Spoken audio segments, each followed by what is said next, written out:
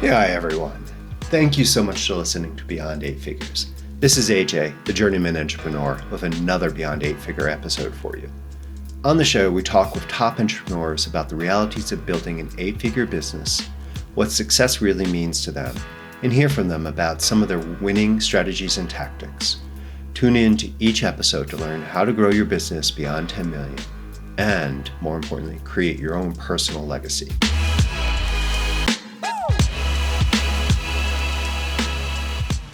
Hey everyone, welcome back to another episode. Really happy to have you here today.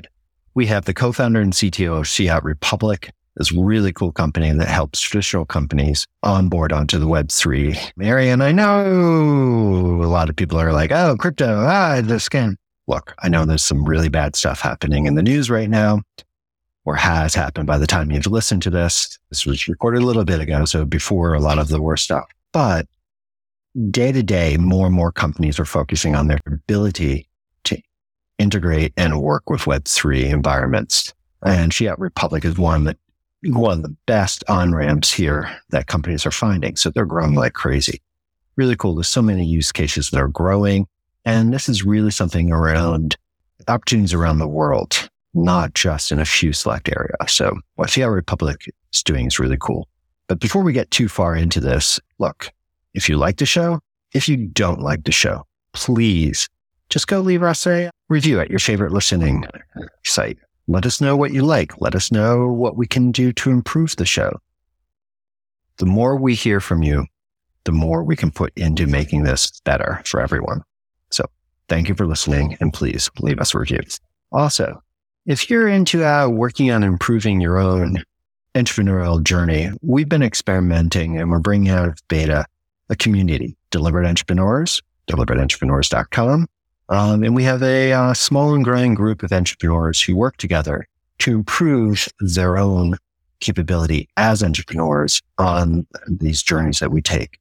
So, if you're interested in finding a good group of people who are interested in helping you together with your own ability to be a better entrepreneur, go check it out. And we can kind of, we'll talk about it in an episode soon where we really dive into it.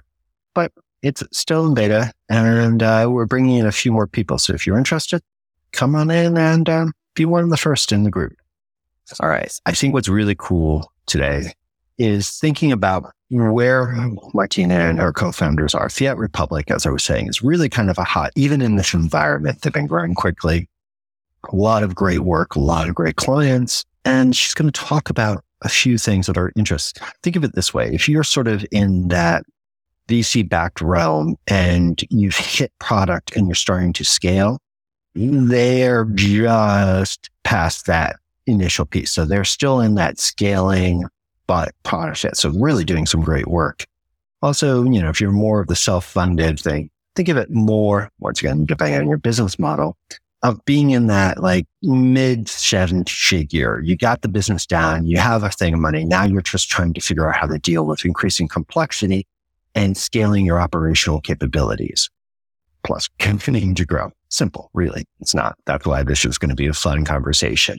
She talks around the roles she and her co-founders had early on and how they evolved as the company grew. Starting off with this deep focus on product and then evolving into growing and supporting the team that had the focus on. And that transition point is something that I have found difficult over time in my different efforts. And I always find it interesting listening to how different entrepreneurs approach this. She'll talk about being authentic and transparent and just the ongoing effort that takes. Because we hear a lot of people, oh yeah, transparent, tell the truth, radical, transparent, all these things, but it's not exactly the easiest thing. And she frames a lot in helping to develop her team's capabilities by being continuously learning, by focusing on allowing herself to fail, but being honest about her failures with her team and creating feedback loops, both for her to learn and for her team to learn as they grow. So she integrates these different pieces. And once again, it's this thing like, we sheer do this, be authentic, be transparent. But the reality is it's not straightforward. So as she talks back and forth about how to ask for feedback, how to be honest around your own failures, and to just be continuously learning and modeling that behavior. As a parent, I think it's something I realized probably a little bit too late about how important modeling behavior is, but it's something that I find really interesting. And I love the way she kind of will talk about one area and then bring back concept from before. So as you think about this and think about where you are, go ahead, listen to how she talks about how she uses this, how she used it around a failure point, how she uses it to grow her team, and put it in mind of what you're doing. So anyway, I think this is a really fun episode and it's a really great subject. Let's go talk with Martyna. Hello, Martyna. Thank you so much for coming on the show. I'm really excited to have you here. I was just telling the audience about your background and everything you've been doing. I am really fascinated about, one, the entire crypto space, like many other people. I've been involved so much just as, I'll call it the consumer side, the investor side. To really dive into what you're doing with Fiat Republic is going to be fascinating. But before we go too far into that, where are you on your own journey? Hi, thanks for sure, for having me on that show. So I would say I'm still pretty early in my journey. At least I consider it to be early. I've been at it probably for a little bit more than a year. So I started in engineering. So I started as a developer. I do have engineering background. I went into the, code side of things, of everything. And somewhere along the way, after a couple of years, I actually discovered that, hey, there are very cool startups around. That was around the time that I moved to London, actually. And I saw all the cool companies being built. And you had such an impact. You could just decide that we're going to do it this way, that way.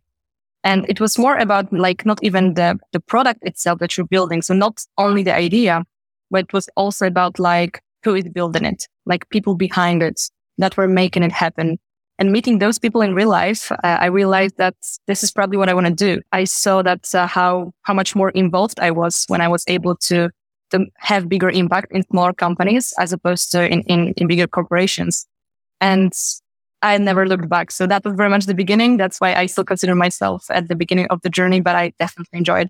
Looking at what Fiat Republic is doing, it is such an interesting thing. Yeah, the degree of difficulty is quite hard. So you may be talking about being early in your journey, but you are taking an accelerated course, definitely having gone through a lot of sort of just the development and the partnerships and the work you guys are doing.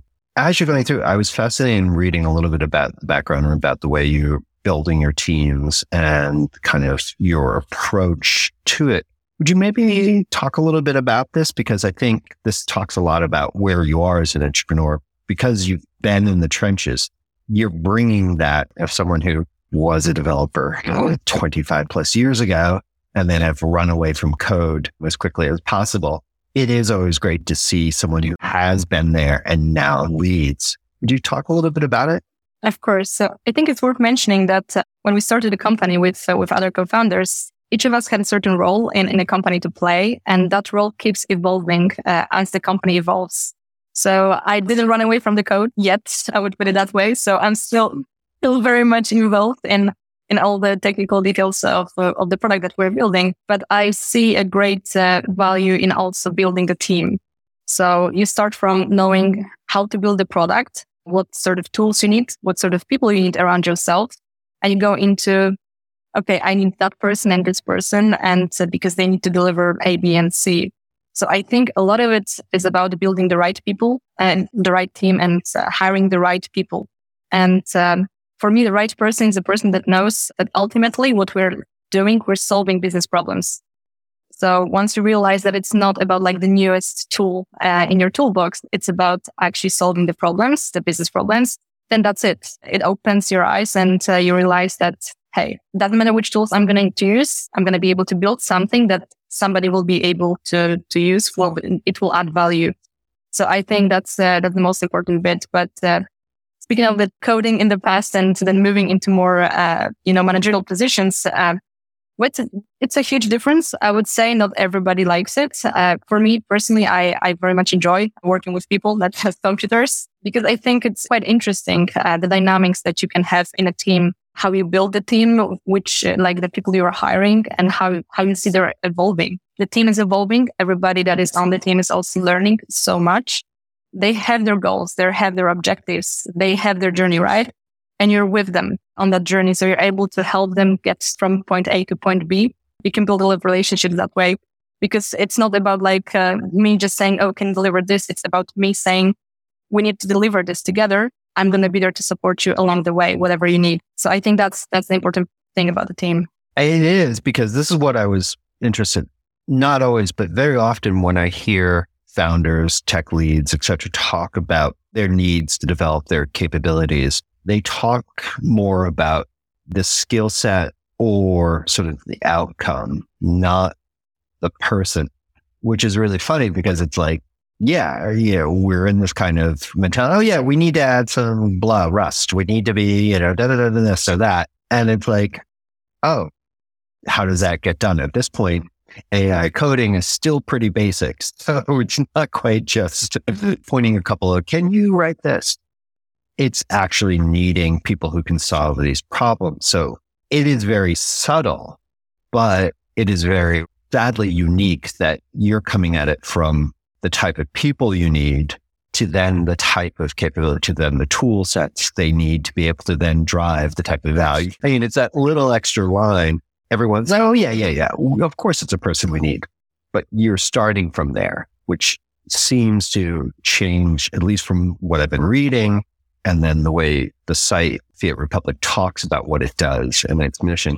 It's a slightly different. In coming to that, is that something you found from your own experience wasn't being done? Where is this coming from to kind of focus on the people you need and then develop out the capabilities? A very good question. It's a mixture of everything I've seen so far. I've worked in multiple companies in the past. I've looked around. I see what was working, what was not working, what I actually valued. And I think it comes down to values. So even if you look at Fiat Republic, you're going to see that we defined our values very early on.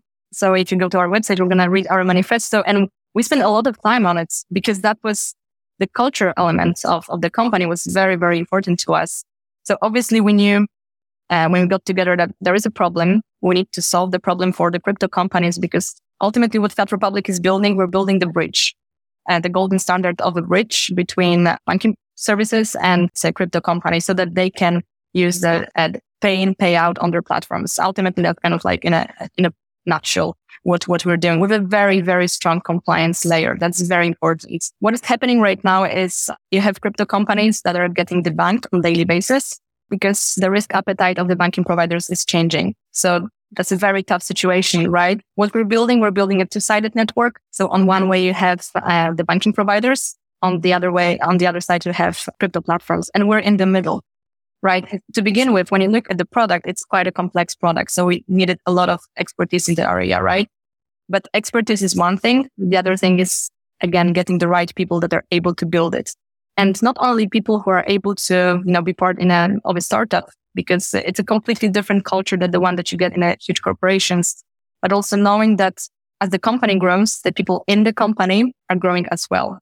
So I definitely can say that the engineers that we hired 6 months ago already accumulated so much knowledge over the past 6 months because they've been exposed to so many things that they're like a different type of engineer right now already, right? So we know that's what we need in a given stage and how that is changing, like together with the company. It's kind of, one, without going into the, oh my God, crypto discussion, but just watching the feast, famine, new famine, and then maybe feast yet again. The technology is changing, but it seems almost like it requires an ongoing focus on the problem solving rather than the technical as a primary capability, just because, as you said, the bank's risk, that's an interesting phrase. The bank's risk profile, i.e. the types of code and what they make you jump through, changes on an ongoing basis, which requires iterations of code, which means project. And so it's like, that's a very short phrase for a lot of work. Now that you're sort of guiding the direction, how do you make sure that problem solving, that flexibility to the changing moment? Because you talked about your developers growing, which is great and everything. but you have to almost bring them in first and then bring them on that journey. So how are you? I would love to kind of dive into that because this space is changing so quickly, for you. Yes. So I think in the beginning when I went out to hire our first engineers, where first of all, I got lucky because I knew an amazing engineer from uni and he decided to help us build the platform in the beginning. So that was the first person that joined. He actually joined Fiat Republic full time later on as the principal software engineer. So our backbone. It was a lot of selling, I would say, in a way, but in a good way. So we didn't really have any presence at that time. So there was a website and nothing much that you could find out about us online, right? So it took a lot of convincing, but there was one thing that we had from the very beginning, and that was like we were authentic and we're able to see what are the important things for an engineer, and not just engineers, right? For anybody that is joining a young company like ours. And I think transparency, that's one of the strongest things for us. I'm not going to go to an interview and tell somebody it's going to be beautiful, it's going to be amazing. And, 9 to 5, and it's going to be so easy. Everything will work. Everything will work, and it's going to be right. Flowers, right? Yeah. So no, I value honesty. So I was honest from the beginning, saying that, okay, we have problems to solve. We have multiple things to build. There's going to be it's going to come down to us actually building it together. So there's not going to be the magical team far away that is going to solve the problems for us. It's us that are solving the problems. People were, I think, maybe a little bit surprised by it, but also it's strong a note, because it showed that we know what we're talking about. We're not trying to oversell. We're very honest. We are also very specific about how we're approaching, which tools we want to use, how we want to build things, what is the process of building. And all of that, having certain things and let's say frameworks in place already, and showing that we're not trying to take an easy road. We're trying to build something that lasts, because we're building for builders. So we're building, and our customers are the crypto platforms, but the people who are integrating with our API that are engineers that are working for the crypto platforms, and they are going to be the judges. So if you go out and tell the engineers that, what I want from you is actually tell me what is how bad is this API, why you don't like it. And you start from the complaining point of view, you welcome this feedback. And engineers like complaining a lot. They always try to outsmart each other and saying oh, this one will work better. So if you have these healthy conversations or discussions and you get them going, that starts creating the culture, the healthy conversation. That's the beginning. Yeah. And in that kind of differentiation of your customers, you have two types of engineers.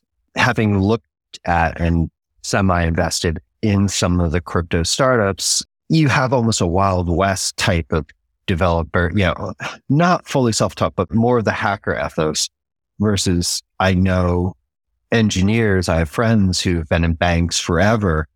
That is the type of engineer that is buttoned down. That whole, since you worked at GE, I used to have GE clients back in the day. It is that old, oh, you are an engineer. Wow. Straight out of movie casting. You could almost see that corporate type where it is so buttoned down, versus the more Web3 is still that kind of Wild West, to use an Americanism. But it is funny that you are being the bridge between those two types of cultures and providing that. And then they have their end clients on both sides. It's a fascinating problem, because it's not oh, this is our client. We build to it. We have a great avatar. Just talk to him or them, her, etc. And you're fine. It's no, we have this one. We have this one. You're bridging a lot there. And what do you do for your own entrepreneurial capabilities? You're very calm, very confident, and your explanations are straight. But as I keep trying to point out, these are very complex things you're doing. So your degree of difficulty, you're oh yeah. Yeah, I would be oh my God, it would be great to work for you, at least from this conversation. But it's you have a very high degree of difficulty in what you're trying to do. So that requires a lot from you as the entrepreneur, is you as a leader of your team and of your company. What do you do to work on that capability, not just working on the company, but on you? So that's a very good question. I think the way I look at it, I think we're constantly evolving. So I need to keep learning all the time. So I learn from every situation, every problem that I face. every conversation that I have, I probably learn even from this podcast, right? So it goes like this. For me, everything is learning opportunity. And I think also the fact that I love asking questions. So if I'm uncertain about something, I'm just going to go ahead and ask. And the fact that I'm actually surrounded by people who are very good at what they're doing. I look at my other co-founders and I see that they're like an example, like how to behave in certain situations. And just never stop learning. That's the main thing. That's one. And the other one is just accepting that you're going to fail. And just being ready for it. Sometimes we fail. Like it doesn't have to be a failure that is very specific and it's like, okay, that line of code didn't work. I'm talking more about like I was in a situation and I failed. I could have behaved better. I could have handled it better, right? And my kind of like, let's say the stuff that is pushing me to go like to be even better, it's the fact that I know that there are so many people in our company already. We're like 27 people strong. And my ultimate goal is not to fail them, to be kind of like the rock for them. And that's always like no panic. That's the number one thing. So, and honesty. I do believe that people value honesty. So for me, it's about constantly learning from all the people that I meet on my way. That's the easiest I can get because then I can very much so like just follow on with questions. How did you do something? How did you, when you had that experience, when you had to negotiate this thing, when you had that failure, how did you cope with it? And just taking all that knowledge inside and processing loads of it and then applying. And you do that through like, if you just need to try it out.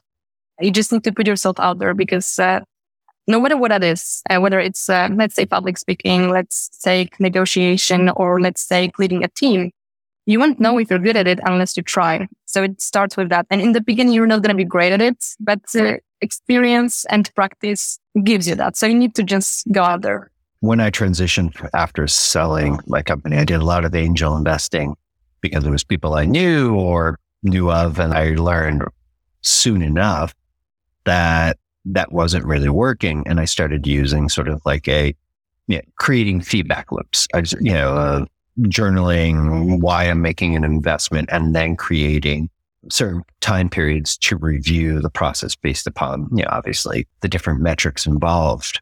But like, because what you're talking about, is a great process, but how do you create feedback into that learning experiences?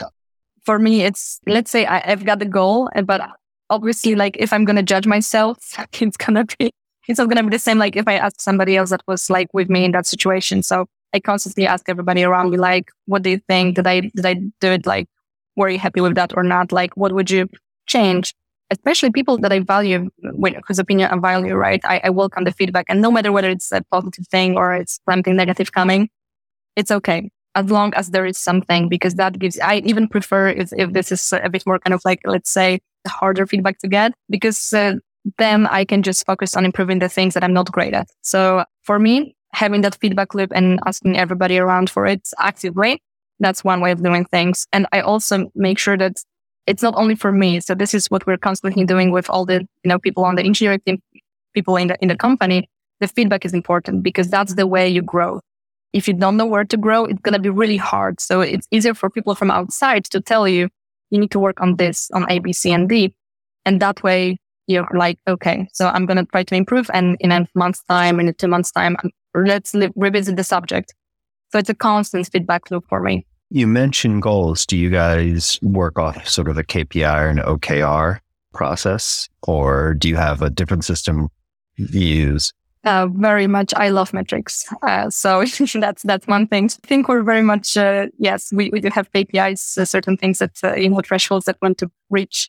And everybody in the company has objectives because it's easier. It's easier when you say like, these are the things that I want you to work on, or it's a conversation to begin with. That's very important because where do you want to be in 6 months' time? Where do you want to be in 3 months' time? And what else do you need? So it has to be a mixture of what the company is expecting from you with a little bit like, where do you want to be personal because you want to work on something?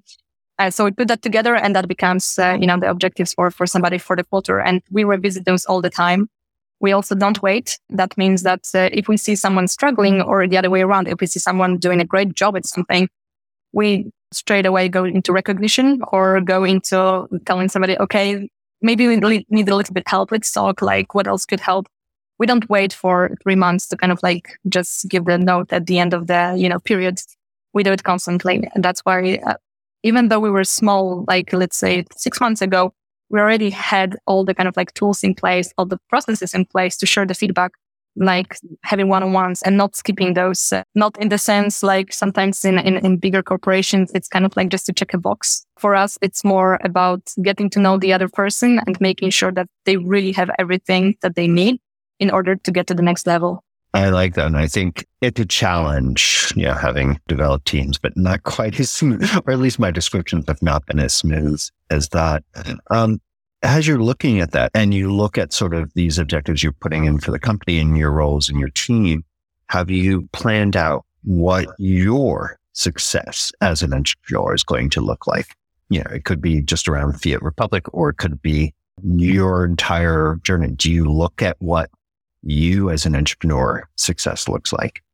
I think I haven't defined that yet. What is the true success? Because it's constantly changing. So for me, it's like there's always this next big thing. So I might define that, okay, this is what a success will look for me. But actually, when I get there, I'm going to be like, I need more. I need more of something. And I still have like so much to do, so much I can learn. So it's like a never ending loop for me. But I do think at this stage, what I would consider a success is being able to build a very strong company with a very strong team, good culture, and a product that is being used and it serves the customers well. So putting all of that in place, that's the kind of like the bare minimum that I see as a what is a success, what is not a success. That is pretty cool. All right. So you haven't looked at like what personal, but you are also, it's kind of funny because as you were describing it, I was like, oh yeah, I remember being in the early .com, then the then the .com bubble and then the .com crash and all that. And just sort of the craziness of everything moving. And it kind of feels like Web3 is there. Maybe we'll see that with the metaverse, who knows? But it's like the Web3, different technology, different things, and obviously different sort of investment and sort of boom bust cycle. It is very much that thing, the definition of things just change quickly. If you could, what would be the most exciting thing that comes out of this experience for you as an entrepreneur? The biggest success would be like when I'm meeting all the people along the way, and if I see the growth of the people that I've met and that we've hired into Fiat Republic, I think that is going to be the greatest thing I can see. It's funny that you say that now, because from hindsight, looking back at my teams and seeing people in either their own great startups or seeing the growth of the people who you've hired and helped grow, it's like, I didn't think of it at the time. So it's great that you are, because it is, especially with 25 plus years of experience in the industry, it is fascinating. And so like, oh my God, I remember when that person didn't know how to like open, do anything. And now they're like amazing. So yeah, that is the coolest part, I think. But that's from hindsight. So that's so cool. That's something now for you. You'll enjoy it. It really does. That's a fun part of this. What are the types of people from the show, since we have so many entrepreneurs who are listening to the show and this, what are the types of people that should be looking at Fiat Republic? I know we talked about the financial institutions, banks, but from the Web3 side, then the traditional financial institutions, who should be looking and who should be having a conversation with you?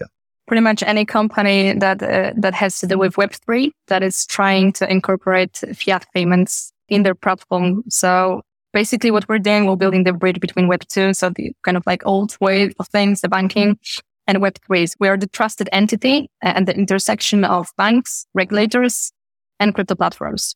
So if your company needs to work on a feature that is about paying in fiat money or paying out or withdrawals, you should talk to us and you should watch our space, especially since we're building a compliance startup. That means that our payments, like if somebody says, oh, Fiat Republic is handling those payments, the banks are going to be happy because they're going to be like, yeah, the very good compliance level, right? That's very important for us. So I would say anybody from Web3 that has to do with payments.